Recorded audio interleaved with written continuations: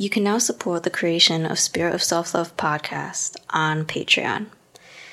Patreon is a platform that provides our listeners with bonus content, rewards, and access to our own special community of people who are becoming their own heroes and creators of their own joy. To support this movement by becoming a patron, visit patreon.com/Spirit of Self-Love podcast and select a tier of monthly membership. The link is also listed in the description of this episode.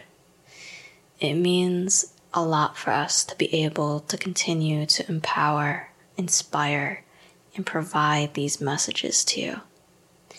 So thank you for joining us today. And here's the next episode.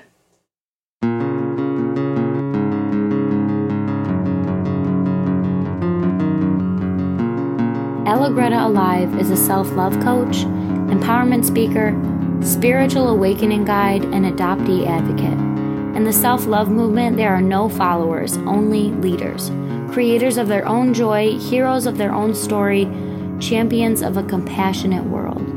The Spirit of Self-Love podcast reminds us that we are all miraculous beings with purpose and can help humanity elevate and evolve by returning within. Do you remember who you really are?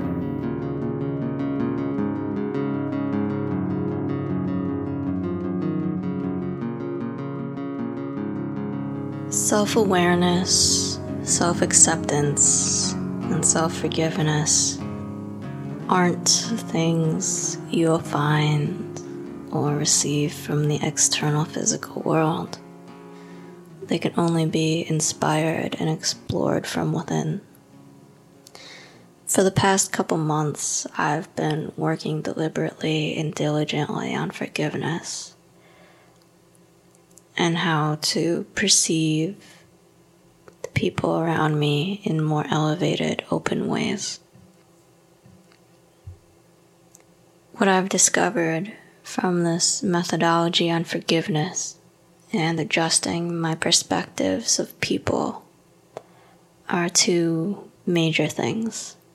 The first is that everyone truly believes they're always doing the right thing, whether it's in the best interest for themselves, the best interest for other people, or they're trying to do something that's for everyone's highest good.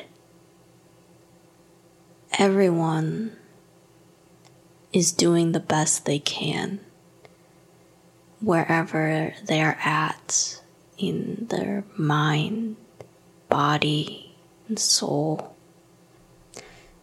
Wherever they find themselves on their path is where they are meant to be, even if it might not seem like they are making the most kind-hearted or compassionate decisions. They're doing the best they can, and they believe they are doing their best. The second major thing I've discovered is that the closer we are to forgiveness, the more we understand that no one is 100% good or 100% bad. It's awfully limiting in our society to continue this moral splitting of you can only be a good person or a bad person. There needs to be a deep motivation within all of us to examine what a good person is and what a bad person is, and what gives us the right to judge someone's, air quotes, badness. I used to believe that anyone who disagreed with me was my enemy. If I perceived anyone as having a racial bias or a racist ideology, they were my enemy. If I perceived someone as being homophobic or transphobic, they were my enemy. If I perceived someone participating in misogynistic behavior, they were also my enemy. What in the world are we to do with all of these bad, horrible people? My old answer was to project hate and disdain towards them so that they would telepathically feel how bad and horrible they were acting. And if they felt bad enough about themselves, they would change and suddenly become good. But my new answer is to respond to anyone who disagrees with my ideologies, with the understanding that anyone who is living in such tangible, uncontrollable fear, whether that fear be of people of different race than them, different gender expression or gender identity, fear of trans folks, fear of femininity, fear of people of different class. The source of those kind of fears comes from a deep disdain and disconnection from themselves. Now, is being racist, homophobic, transphobic, or misogynistic compassionate or loving? No, it's not compassionate or loving, but the response to someone who is misguided and unevolved is not to withhold compassion from those who are lost and most likely already incredibly, overwhelmingly self-hating. And you're allowed to disagree with this perspective. You can continue to believe that people are either good or bad, and right or wrong. Wherever you are on your path is where you're meant to be. I feel compelled to share this today because the more I examine my own darkness and look into the darkness within humanity, it becomes harder to think of people as being 100% good or 100% bad. It's easy to place things in boxes with our ego minds. The ego wants things to be linear, limited, and compartmentalized because it thrives by creating illusions of separateness to evade a sense of elevated unity. The ego especially loves dualistic thinking. And the notion of duality is the concept that something can only be one thing or the other, such as good or bad and right or wrong. Duality also believes that these contrasting forces are separate from each other, that good can't exist in evil, love can't live within darkness, or that positivity can't exist in negativity. The dualistic mentality keeps us out of alignment with our spiritual truth of oneness and unity. And as we evolve and grow as a collective, we're realizing that duality doesn't exist and everything is a spectrum. Gray exists because there's black and white. They exist within each other to provide balance and contrast and to create a spectrum. what if everything we perceive as being good has some bad in it, and everything we perceive as being bad has some hidden good within it too? When I was placing people into boxes of being good or being bad, I was the most unhappiest with myself. Like in Willy Wonka and the Chocolate Factory, how there were only good eggs and bad eggs. I believed that the majority of people in my life were bad eggs.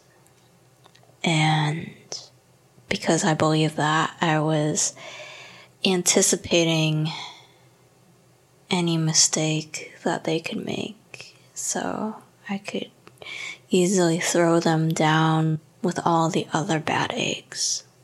I thought that because I was filtering and seeping out the bad in my mind, that this made me good.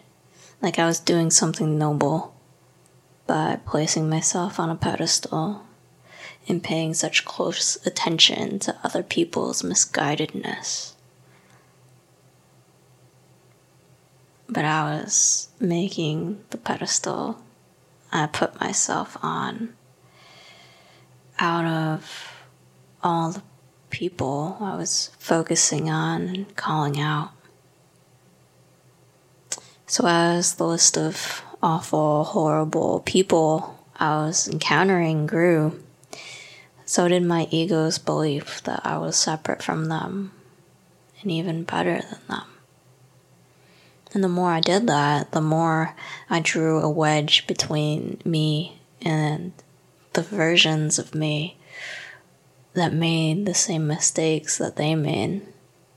Once I started realizing that I wasn't this high morality, good person I thought I was, or wanted other people to believe I was, I realized that judging other people for their mistakes is an unconscious act of self-deprecation. The things we judge and condemn other people for are the things we subconsciously or secretly judge ourselves for. And what if the things we judge and condemn other people for are the things that we are doing in other lifetimes that we haven't healed from or forgiven ourselves for? The reason why we talk so much about parallel and past lives on this podcast is because being aware that the experiences you're having in your parallel lives can influence what you're experiencing in this one. Not everything we experience in this lifetime is a product of lessons from other lives, but they certainly provide a lot of context about karmic lessons and why we have these deep intentions to learn, grow, and transform. So considering parallel lives in all of this, I met someone recently who told me that they had an Akashic Records reading and learned that in one of their past lives, they were a white slave owner. And this person in this life is black, and they talked about how surprising finding that out was, and that it was also incredibly eye-opening. It's hard to judge someone for doing something that we don't agree with when you consider that you might just be doing that very thing in one of your parallel lifetimes. There comes certain moments in the self-love process where we are forced to look at ourselves and see that we are not this cut and dry 100% good person or 100% bad person. The essence of self-love is accepting that we all aren't all good or all bad. We have a range of qualities that allow us to explore different aspects of ourselves. The issue is when we split ourselves between a good person or a bad person. One common illusion is that we generalize society as being either good or bad. Someone might say something like, humans are awful, horrible creatures, or humans are destroying everything. But when someone says that, what does that say about how they feel about themselves? Being a part of this bad humanity in society they're observing. It's easy to perceive ourselves as being a separate entity from the awful, horrible humans that we're judging. But what we're actually doing is judging ourselves unconsciously and projecting shame and guilt onto other people we believe are morally below us. If we believe that humans are evil, incapable of evolving, and that they are hopelessly destroying themselves, we are probably making the very mistakes we condemn our fellow humans for making. Because we're human too. I've used the word mistake a lot in this episode. The deeper that we go into real, genuine honesty and acceptance of ourselves and other people, the more we perceive that anything that is out of alignment with compassion, kindness, or love without conditions is a mistake, a human error, mistakes that always have an opportunity to be corrected.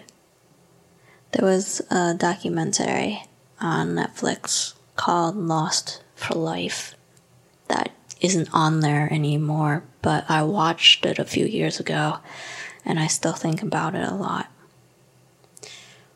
This documentary explored 3 different juvenile murder cases, and one of them was a man who was serving a life sentence for killing his mother and his stepfather. His mother and stepfather both emotionally, physically, and sexually abused him and his brother for several years, and he killed them when he was 15. And watching this film, I thought a lot about how we all respond and react to trauma differently. And not everyone who is emotionally, physically, and sexually abused kills their abuser, even when their abuser is a parent. But the people who do truly believe it's the choice that supports the best outcome for their well-being. So when we're hurting, we don't always have the best decision-making skills, especially when we're teenagers actively experiencing trauma. So it was a choice he made, and in this particular instance, it really just affected himself and his family.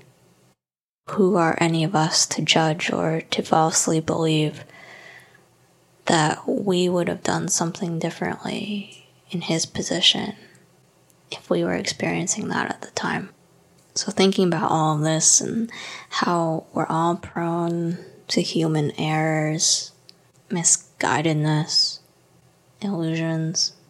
People like to bring out their moral compass when they lie to themselves and think that they would have done better than another person in a given situation. That they would have had higher insight that would have resulted in different decisions or more strength to walk away in that same situation. But moral compass is a false way to judge people, and it also prevents us from seeing ourselves in everyone. We are all human, and we all can make mistakes. And so all this isn't ever to invalidate or dismiss anything that we're experiencing. Perceiving people in this way is to get really honest with ourselves about beginning to look at things in a more accepting and forgiving manner. Ultimately, one of the main aspects of the healing process is to shine light on the ways that we are preventing our own experience of self-compassion.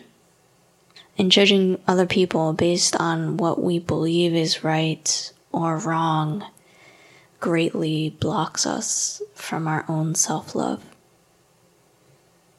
It's all a self-acceptance thing, and we all have to learn to accept that we are all human, making various human mistakes. Fear is a mistake. Apathy is a mistake. Shame and guilt are mistakes. Hatred of another person is self-hatred that is turned outward. And that is also a mistake. The easiest way to return to self-love is by accepting and forgiving the difficult stuff. So we must continue to remember and understand that any judgment we hold about anyone is a judgment that we hold against ourselves.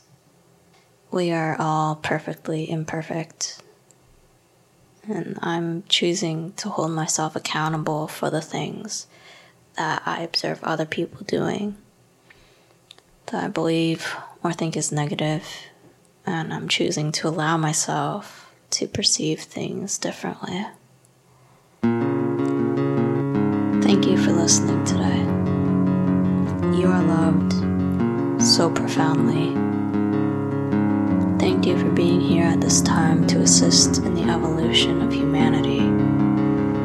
Thank you for being a leader of the self-love movement. Remember who you really are. Love always, and I'll meet you at the next one.